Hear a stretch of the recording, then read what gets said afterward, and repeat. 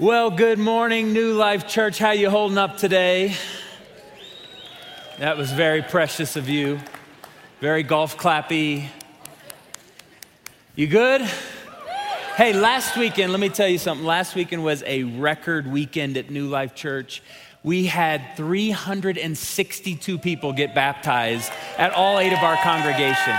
It's unbelievable. It hadn't happened in the history of our church. That's the most that has ever happened in one weekend. And story after story after story, I see a woman of God right here who got baptized, just rising in the power of the Spirit. One of my favorite stories, though, I got to tell you, happened at Manitou Springs. And you know, Manitou Springs, wild down there, right? Manitou, God is doing a beautiful thing in the Manitou Springs, and they have an old building that they rent, and the floor, it just wouldn't be wise to baptize people, have a bunch of water up there, right? So they had to baptize people outside last Sunday. And we've got this tank, and we warmed up the water. We did our best, you know, baptized 4 people, and it was great. And Dr. Joe, the pastor of the congregation at the end, said, hey, everyone, can we just get, and this guy goes, oh, hold up, hey, stop, we're not done yet.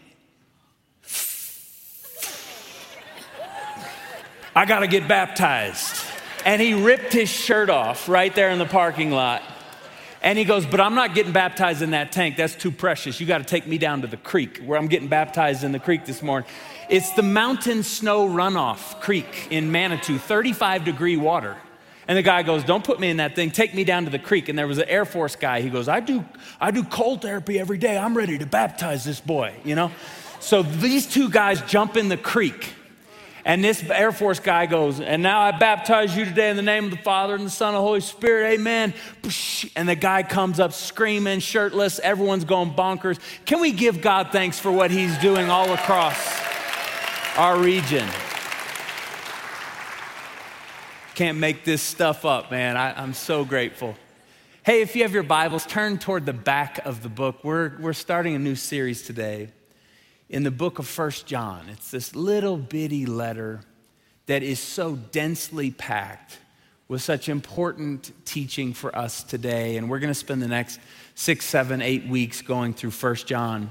If you don't have your Bibles, no problem. It'll be on the screen. What I'm going to do is I'm going to read you the first 5 verses of this book, and then I'll pray, and we'll jump in. Hear the word of the Lord from John the elder.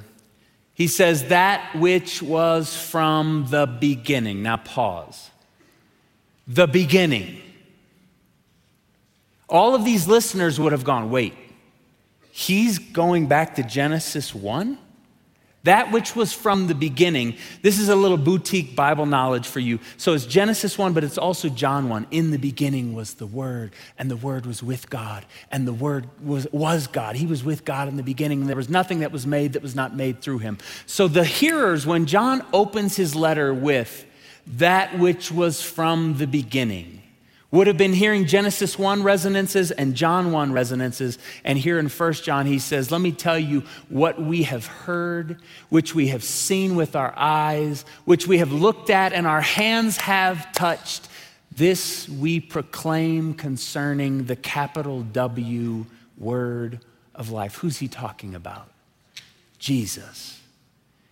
And he goes on to say, the life appeared, and we have seen it, and we testify to it, and we proclaim to you the eternal life, which was with the Father and has now appeared to us. We proclaim to you what we have seen and heard, so that also you may have fellowship with us. And our fellowship is with the Father and with his Son, Jesus Christ. And he goes on to say, we write this to make our joy complete. And this is the message we have heard from him and declare to you. Here's the message. God is light, and in him there is no darkness at all. Can you say amen today, church? Lord, we pray because we need you. And I'll just be the first to confess as the preacher, I feel so inadequate for the task. I need you. May I decrease so that you might increase. If we're here to hear me talk, we've all wasted our time. But if, God, you will take over these words and lift them up by the power of your Spirit, we will have heard from you. Lord, we say we've heard so many competing storylines this week in the news and all around us and in the boardroom and looking at the economy.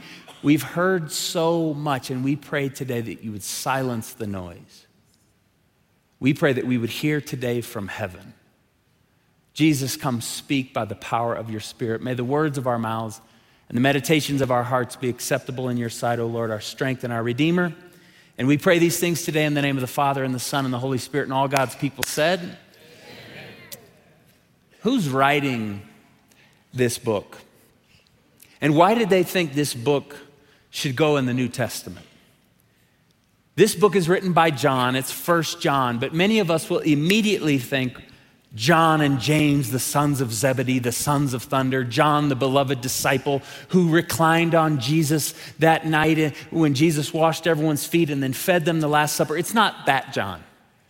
It's another John who was a disciple, and he's known now at this point in his life as John the Elder. So he was in Jerusalem. He was an eyewitness of the ministry and the death and the resurrection and the ascension of Jesus. But it's not John, the disciple whom Jesus loved. It's John the elder. He watched Jesus raise the adulterous woman up out of the dust and say, "Woman, where are your accusers? Now go and sin no more." He would have watched Jesus spit into the mud and put the mud on the blind man's eyes and say to him, "Receive your sight." So this John was an eyewitness. He was in the middle of the story. And now John has moved. Now, can you use your imagination with me and pretend we're in sort of a geography class? I don't have a map with me, but what I want to do is sort of create, I'll do it this way so you can see it on the screen. Here's Jerusalem.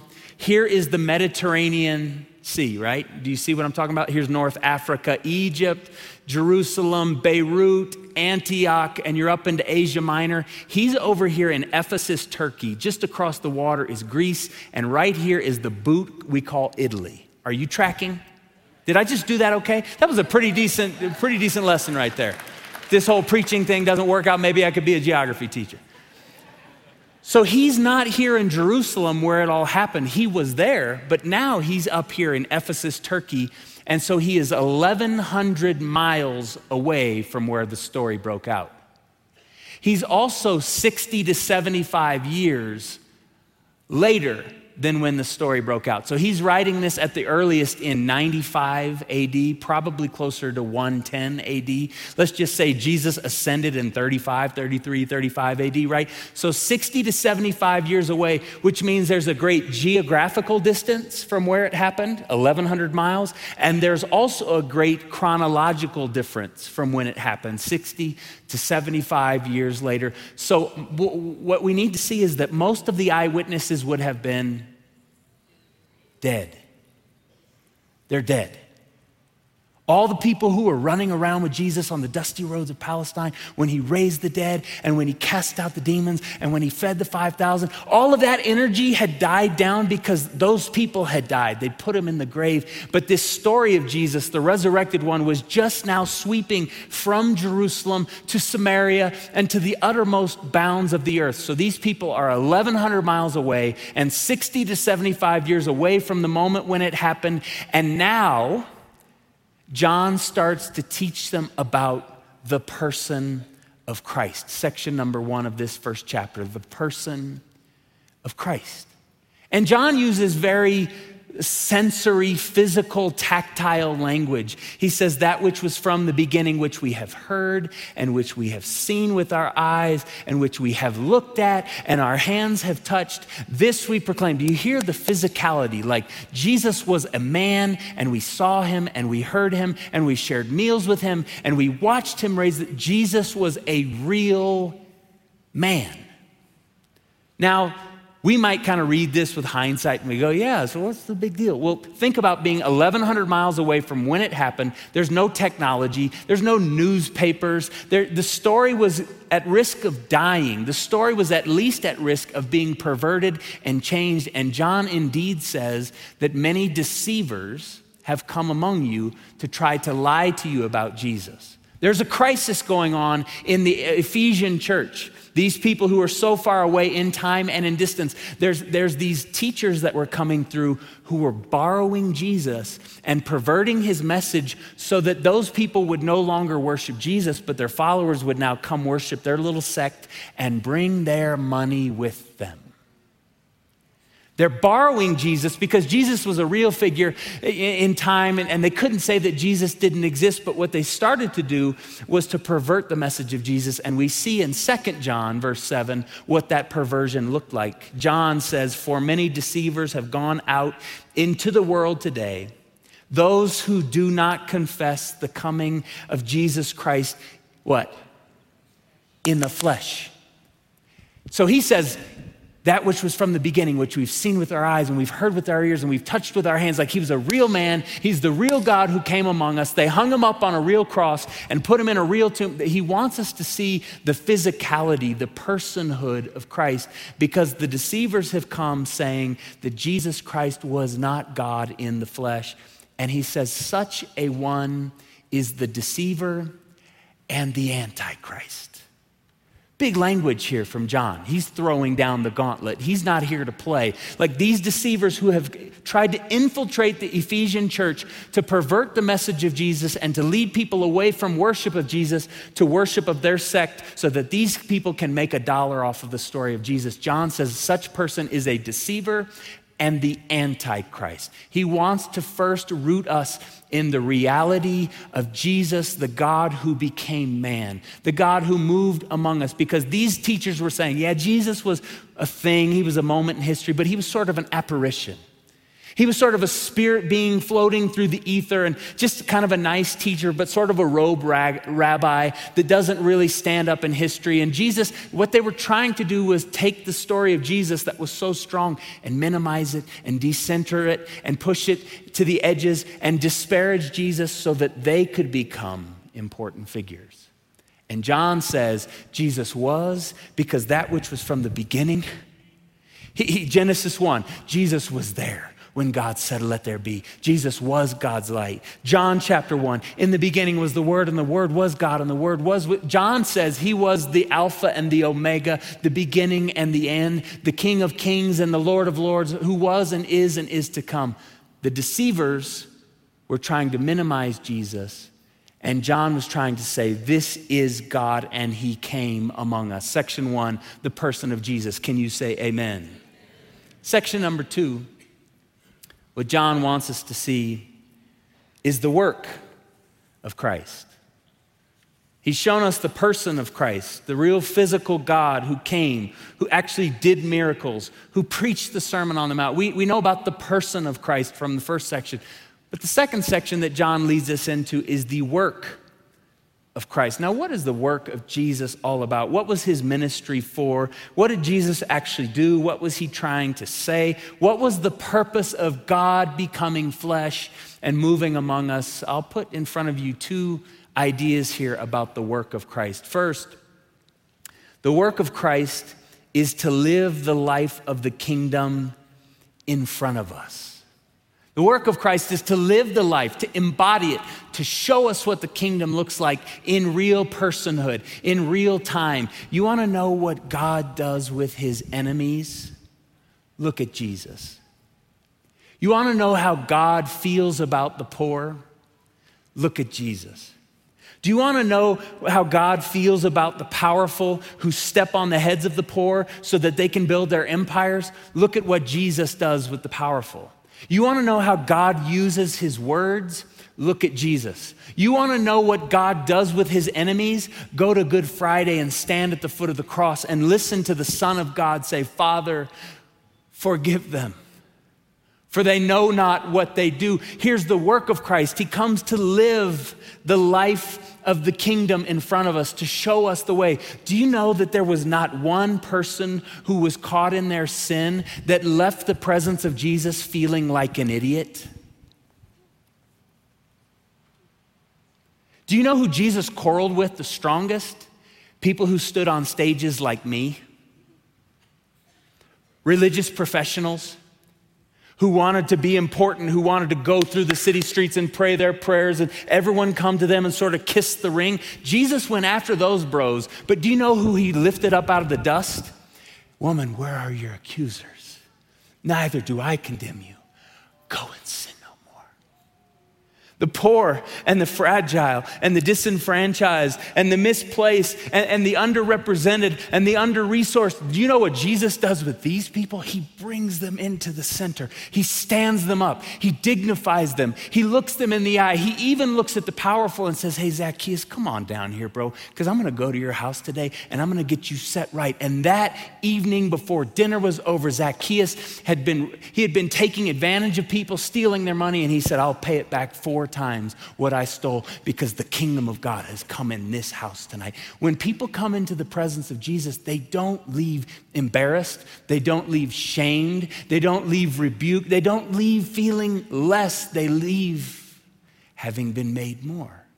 John says the work of Christ is to live the life of the kingdom in front of us. And here's what he says about Jesus. This is the message we have heard from him, and we declare to you, God is light, and in him there is no darkness at all. Have you ever been around someone who was just radiant with holiness? Have you ever been around someone who just made you feel safe? Have you ever been around someone who was clean? Have you ever been around someone who, when they laid their hands on you, it was like holy touch. It was as if Jesus was laying his hands on you. I think about a lady here in the congregation that I've known for 17, 18 years, Carla Willis. Carla and Colonel Willis was here in the first service, served in our military for 30 years, just as decent and honorable a man as they come. And he way out kicked his coverage when he married that woman. Like, you talk about, he's a stallion and she is just excellent. And they've been married 48 years, and she's an artist. She has an art room down in her basement, and she also has a prayer room down in her basement. And you know how she gets up in the morning? She goes downstairs with her coffee and with her Bible, and she sits in that comfy chair, and she begins to read the scriptures and say, come, Holy Spirit. Oh, I welcome you here today. It's 6 a.m.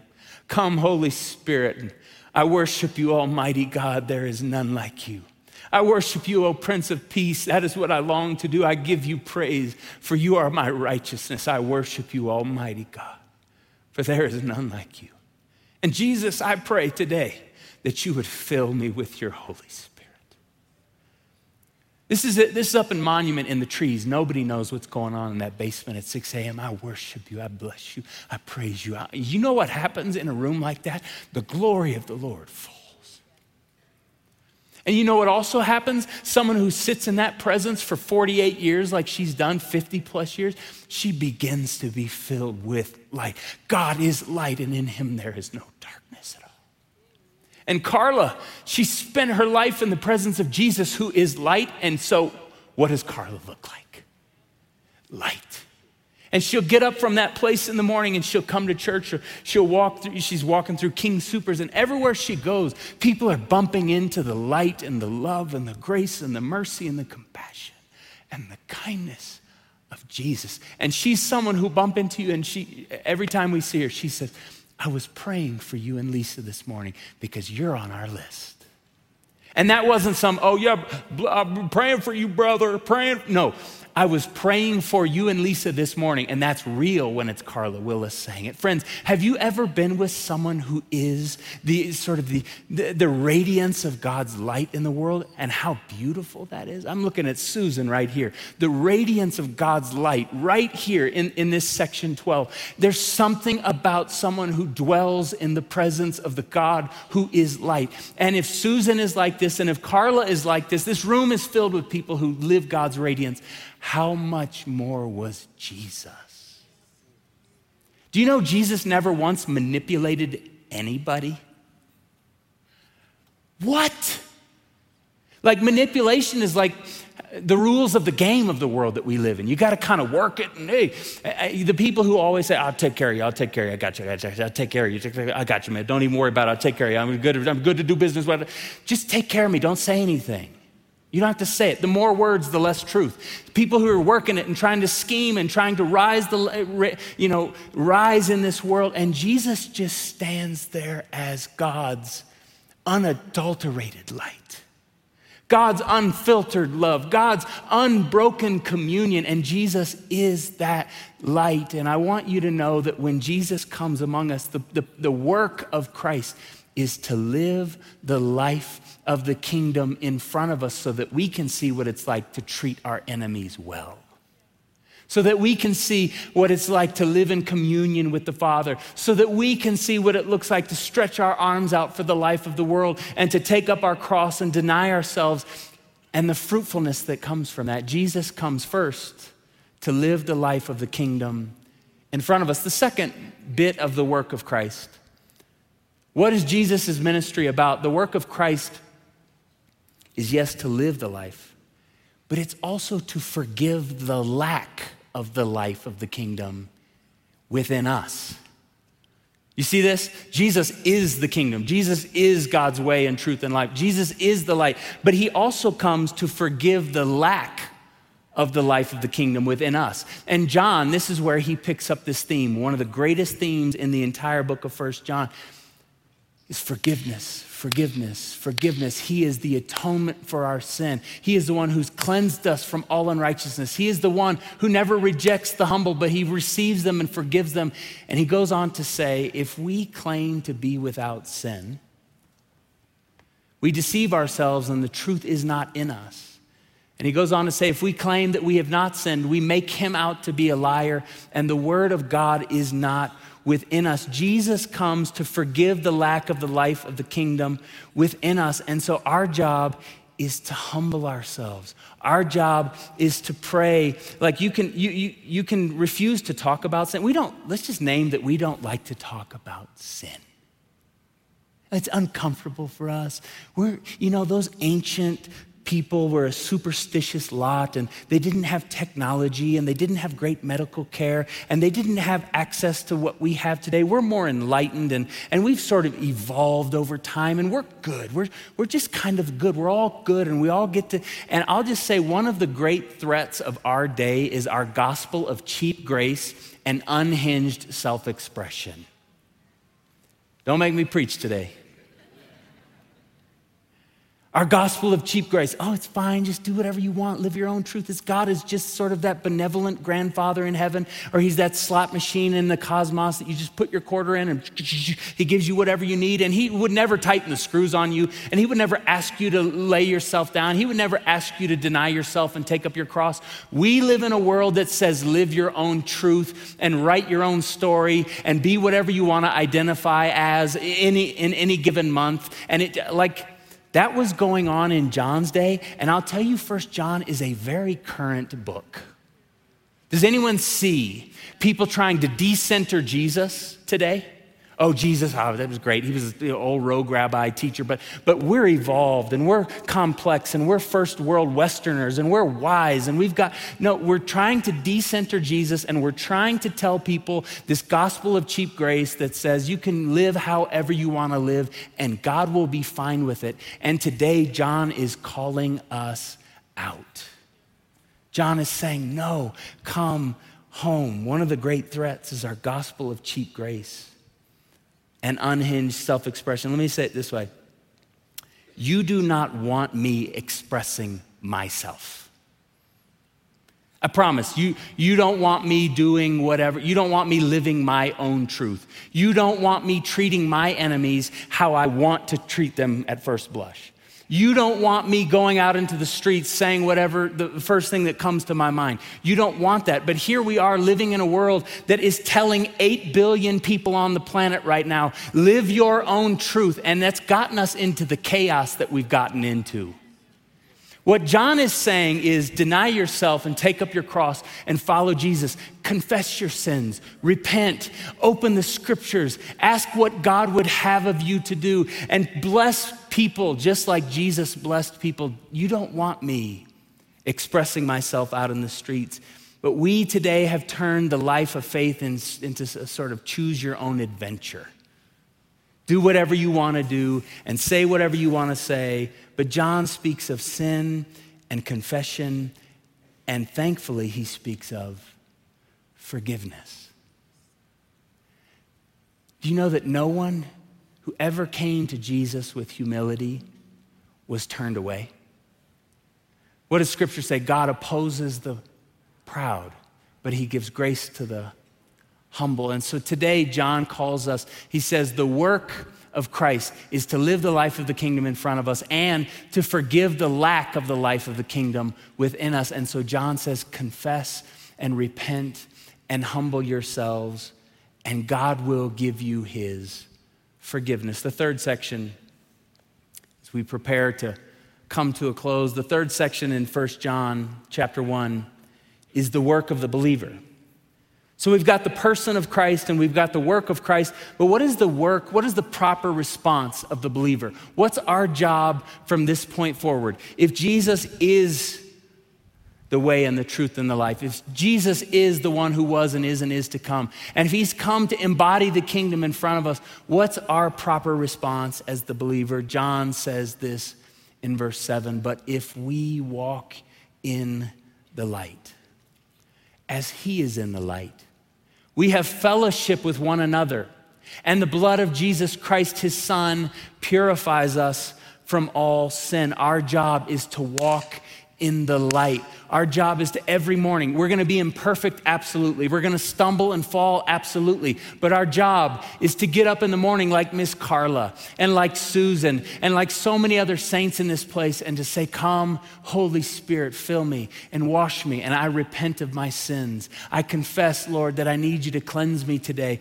Our job is to walk in the light. And what happens when we walk in the light? He says, when you walk in the light as Jesus is in the light, you have fellowship with one another. Do you know that when I walk in darkness, the thing that I cannot do is look you in the eye? Right? When I'm living a hidden life of sin, when I'm sneaking around, when I'm trying to keep my story straight because I've got so many different narratives out there and I'm living one way in private and another way in public, when I live like this, I cannot make eye contact with other believers. John says when you walk in the light, you have fellowship, koinonia, communion, friendship with one another, and the blood of Jesus Christ has cleansed you.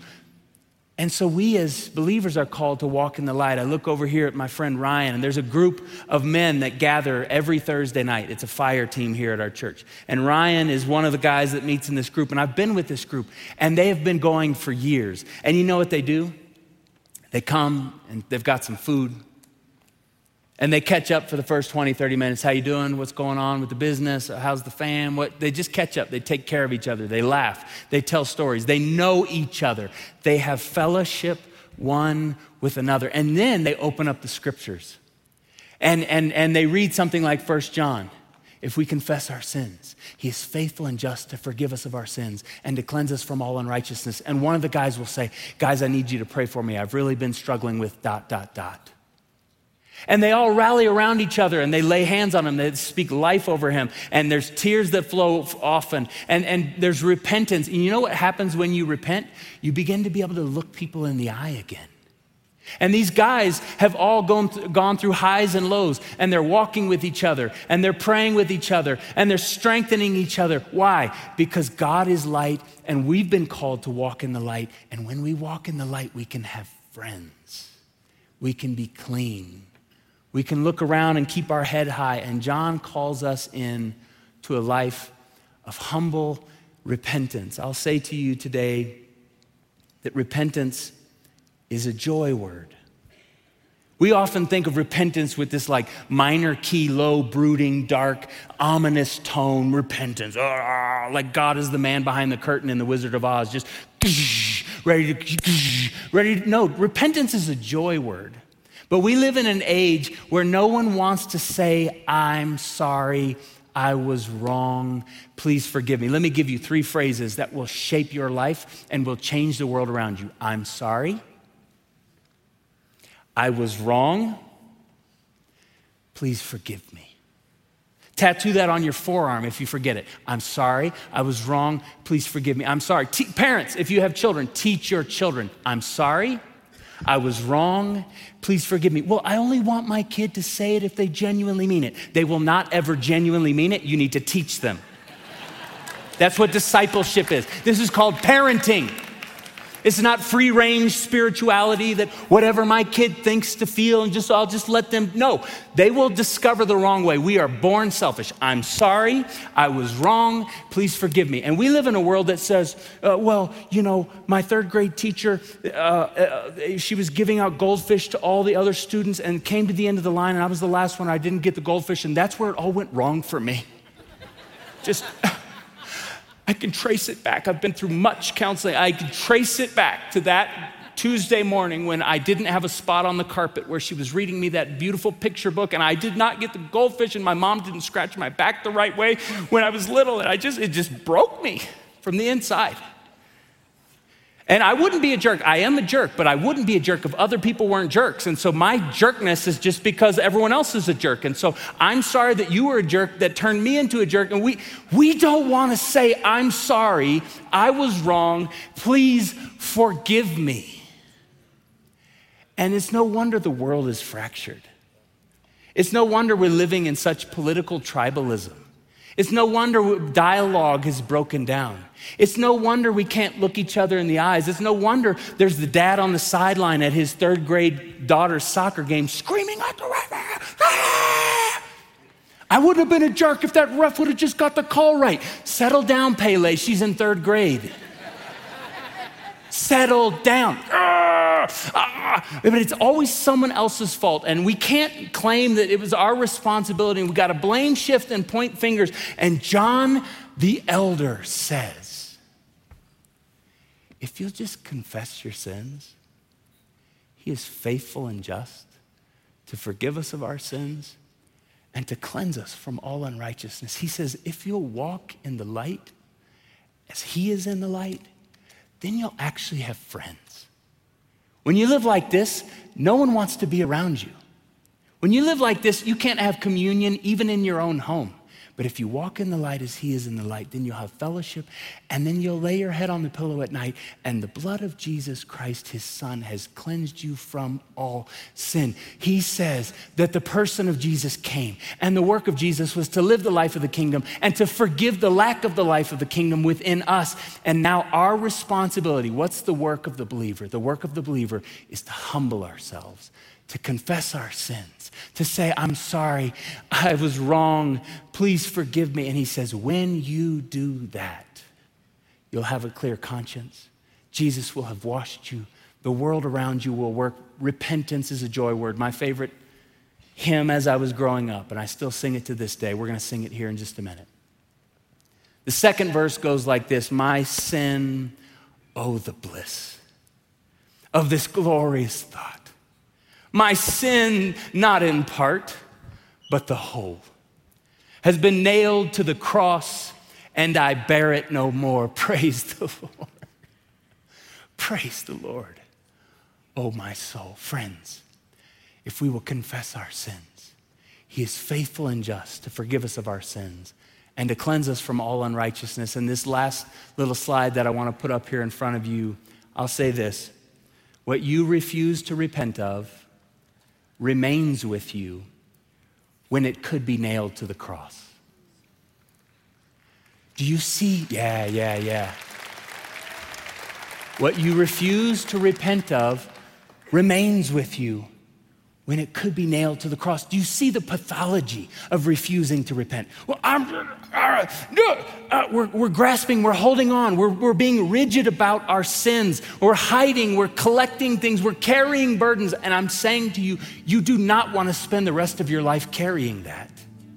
What we refuse to repent of remains with us when it could be nailed to the cross. My sin, oh, the bliss of this glorious thought. My sin, not in part, but the whole, has been nailed to the cross, and I bear it no more. Praise the Lord. Praise the Lord. Oh, my soul. Repentance is a joy word. Friends, come home today. Lay it down at the foot of the cross. Let Jesus cleanse you. Walk in the light, and you'll have fellowship. Can you say amen today, church? Amen. Would you stand with me?